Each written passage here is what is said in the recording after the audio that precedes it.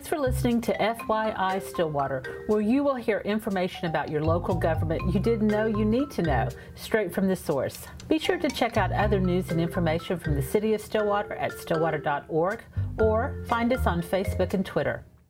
Hi, I'm your host, Sherry Fletcher, Director of Marketing and Civic Engagement.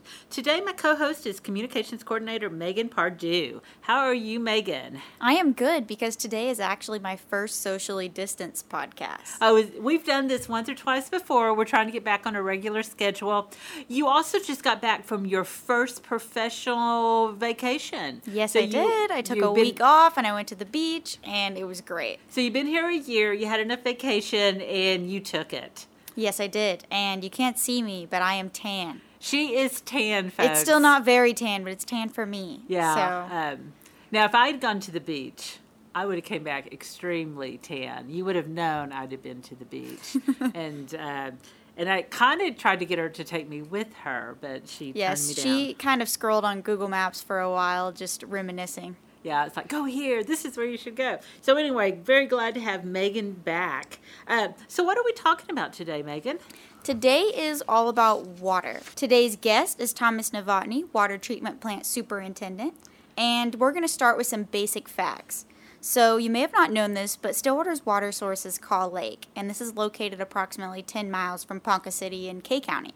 So the Kaw Lake surface water is transported 42 miles to the city's treatment facility located at 1022 West Yost Road. And that's what Thomas is the superintendent of. Yes. So he came all the way down here. The water treatment facility has supplied more than 2.4 billion gallons of clean drinking water to the Stillwater citizens, 5 rural water districts, and several mobile home communities in Payne County and Noble County. So today we're going to be asking Thomas, so we know where the water comes from, but how does it get from Kaw Lake to my tap? And how do I know the water is good to drink? So it's lake water, it's river water, it's pipe water. It's something you use every day, yeah. Yet it doesn't really cross your mind. Yeah, so how does it get here, and how do we know it's okay to drink? So, Thomas, welcome to FYI Stillwater. Thank you very much. This is your first time to do a podcast? Yes, ma'am, it is. All right, you don't look nervous at all. So, we are going to start with a lightning round, and we're going to ask you some random but revealing questions. Are you ready? I'm ready. He looks ready. All right, go Megan. So, what is your favorite time of day and why? I believe it is the morning time. I knew you were going to be a morning person. So that I can gather my thoughts and talk to the good Lord above before I start my day. There you go. So you like to have a kind of meditation. You're just you pull it all in and you're ready to go. Yep. So do you do that over coffee, sitting on the porch? Usually I just do it sitting on the couch in the dark. Just take it easy and think about things and just make sure that I don't get in a hurry throughout the day and remind myself of what my focus is on moving forward for the day. So do you find that have you done that for a long time? And considerable amount of time. You said so. This is just a lifestyle for you. Yep. Awesome. I wish I didn't just roll out of bed and get my day started. I'm not saying it doesn't happen sometimes. It does. However, I try to get up early enough to where I can make sure I got myself together and know what's going to take place throughout the day. That is awesome. I kind of sort of do that taking a shower. I kind of take stock of the day, but I think if I would set myself down and really thought about it, I think I would pull things together a little bit better. So I really think we're going to know the answer to the next question. So would you rather always be slightly late or super early? I'm a super early kind of individual. I knew it. Yeah. I have a hard time with being late, and I have a hard time with individuals at my facility being late. So my parents were never late to anything in their entire life. So late to them is at least if you were 15 minutes early, that's late. And that's me. So growing up, I did not realize that people were late to things. I just thought adults knew how to show up at things. So I was actually quite surprised to realize that people were chronically late. It was oh my God, you can be late? That is awesome.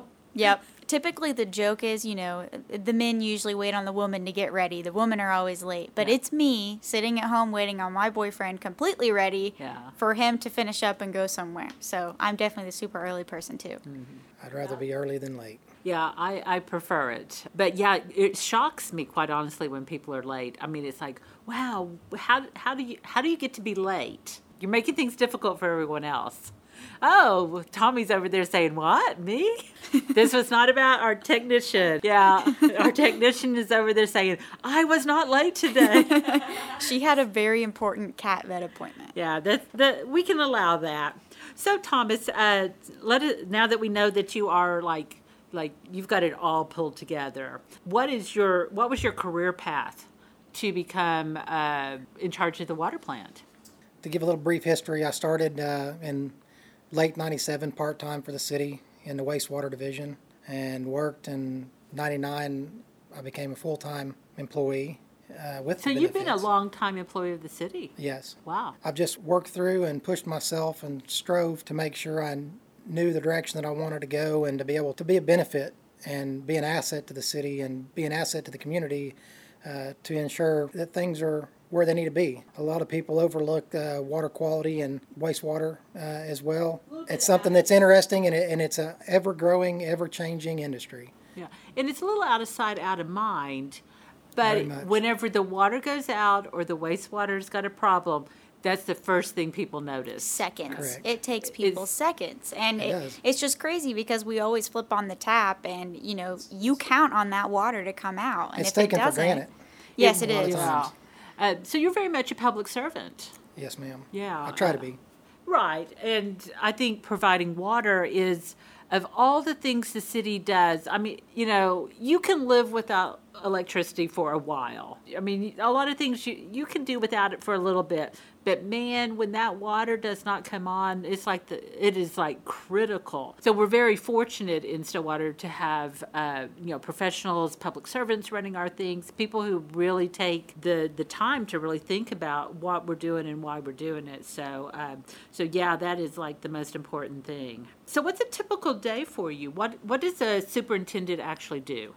I oversee the operational aspects and all the parts and moving pieces and chemicals and the dosages and everything that go into making our water safe and clean for the communities we serve. So the water comes from Caw Lake, and it comes 42 miles to the plant. Yes. And at that point, the water gets treated. What does that mean? So in the initial stages, we have a raw water tank. The water comes into the raw water tank or raw water tower, and it gives it a little bit of short time to settle out some of the big impurities, dirt, mud, and I'll say the inevitable. There are a few fish that slip through occasionally. And then from there, that's your initial starting point of your treatment. There it goes into several different pipes that add different chemicals into the water for cleaning out the bacteria, to coagulation aids, to filter out all the dirt and debris and the minute particles and the bacteria. And it goes through a few more processes.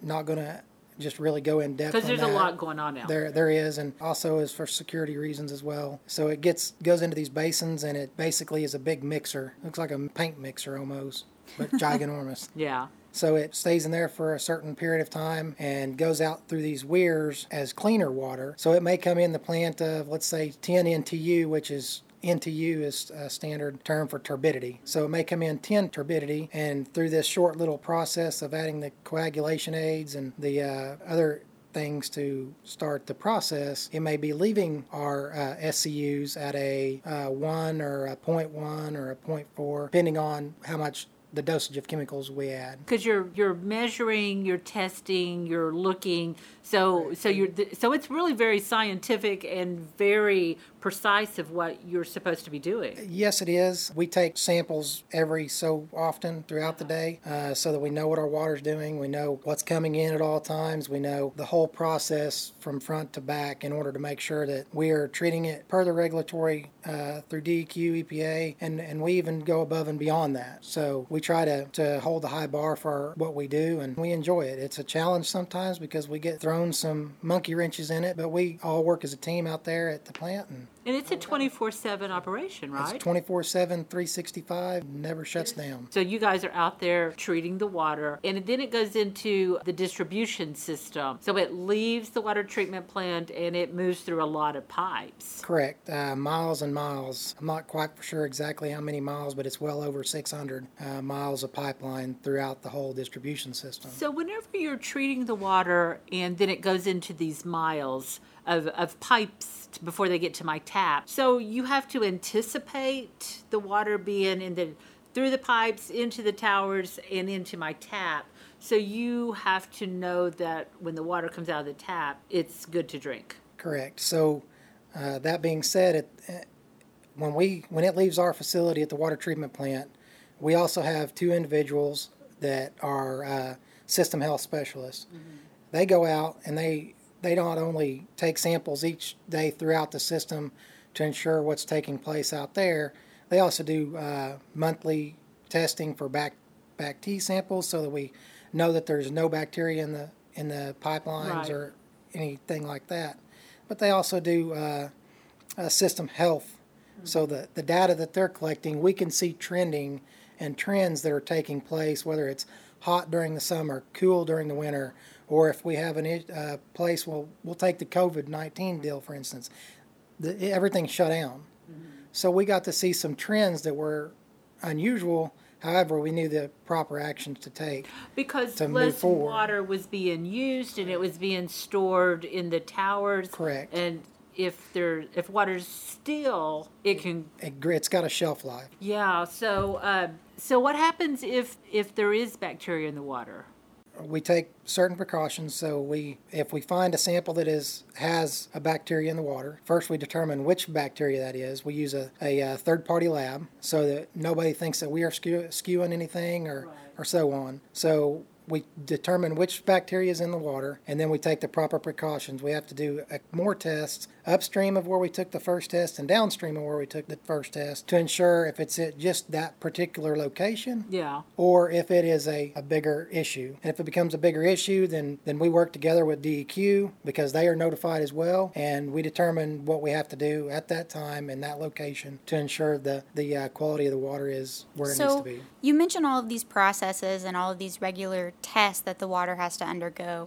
So this makes me wonder, how does our water compare to other cities' water as far as quality or just general overall quality? In other cities and towns that I have tasted the water, as far as taste, I believe ours is hands down one of the best. Now there has been some times when we've had some machinery that's gave us fits that we will taste that sometimes, but most of the time it's short-lived and we're through that. I think it's pretty good. I think it's pretty high quality as far as I'm concerned, and I drink it daily, every day, all day. So seeing different towns in the area and different cities and different states that I would put our water up against any time. Because DEQ has a minimum standard. Correct. And so as long as you're meeting the minimum standard, your water is fine. Correct. But we go above and beyond. We strive to be above and beyond. So I know that we post at least once a year the water quality report. Correct. And so if somebody was really interested in what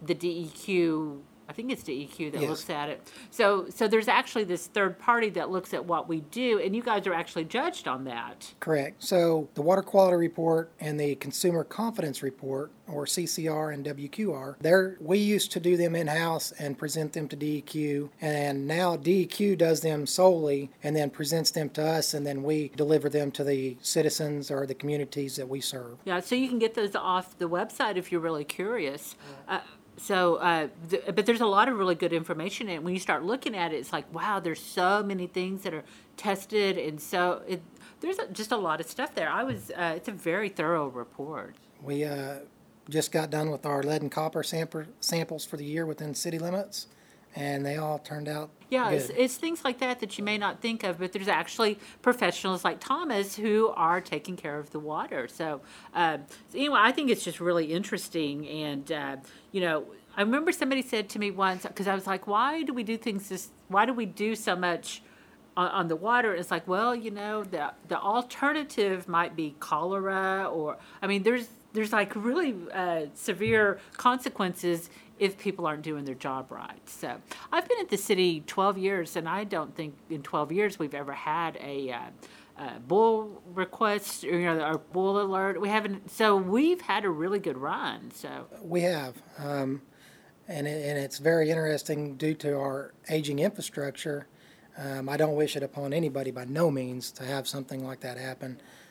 We have very good personnel in both the water treatment plant and operations that we keep a handle on the health of our system and our daily And like you operations. said, it is an aging system. I mean, when the water pipes were originally put down, when this town was being built, they're underground. You don't see them, and we don't. I think we have recently tried to figure out where all of them were, because we're talking 100 years worth of pipes. Sure. So whenever people go into an older section of town, they may not know if it's clay pipes or lead pipes or whatever. So you guys have a lot. The people who work on the distribution system have a lot of things they need to consider. So I find it really interesting. Every time I try to think about the amount of pipes that are underneath me at any given time, and then I think about the amount of pipes and lines all under the city, it kind of freaks me out. I did a presentation in the city for a class that I was taking here a couple of years ago, and one of the pictures that I had in my slides was I believe it was in Chicago in 1932 or something to that nature. And it was like nothing but you could see they had the road dug up and there was lines crisscrossing. I mean, it was crazy. Yeah, but nobody cares as long as the water's coming out of their tap. As long as the water's coming out, we're good. But you guys are really having to deal with a lot of things. And we monitor. I mean, we monitor continuously, not only in our facility, but out in the distribution system. And we'll continue to monitor, and we're going to continue to improve our efficiency within the treatment process and in the system health of the distribution system. So we're moving forward very well. Awesome. Like I said, I think it's really interesting, and we're working on a kind of a video companion to this topic as well, and Thomas is going to walk me through a whole bunch of stuff so that I can share it with you, hopefully in the next few months. So anyway, it's one of my favorite topics, quite honestly, just because I love the idea of the water coming, and it kind of, you don't see where it goes, and then it comes out your tap. Anyway, it's a really interesting topic. Anybody ever wants a tour? We're open to tours. With the COVID-19 stuff, it's kind of slacked off because we don't want to bring anything outside into our facility, right, due to the nature of it. But yeah, you can, if that's something that's interesting to you and your group, your organization, just email news@stillwater.org, and we'll set you up with Thomas. Well, thank you so much for being our guest today and walking us through the intricacies of getting water to the tap. You're welcome. Thank you.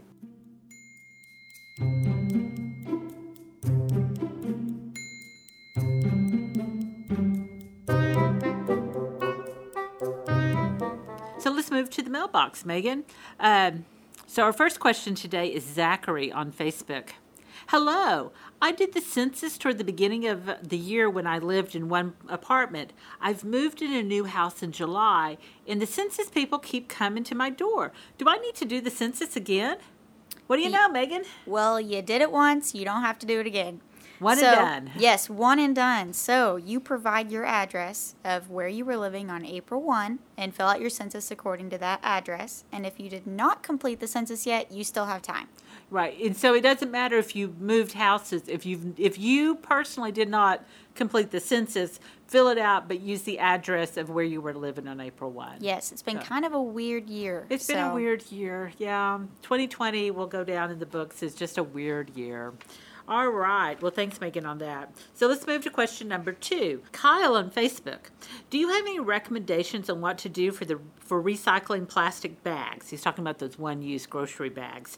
I know the city's recycling program does not accept them, and Walmart used to have a bin for them at their entrance, but they've removed it due to COVID-19. I'd rather not send them to the landfill. What should I do?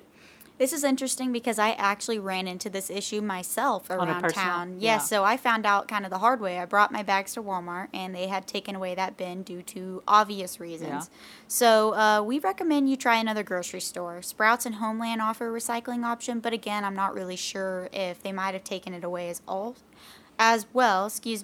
If all bag recycling options are on hold due to COVID-19, you're more than welcome to explore using these bags as trash can liners or other activities. You can be creative.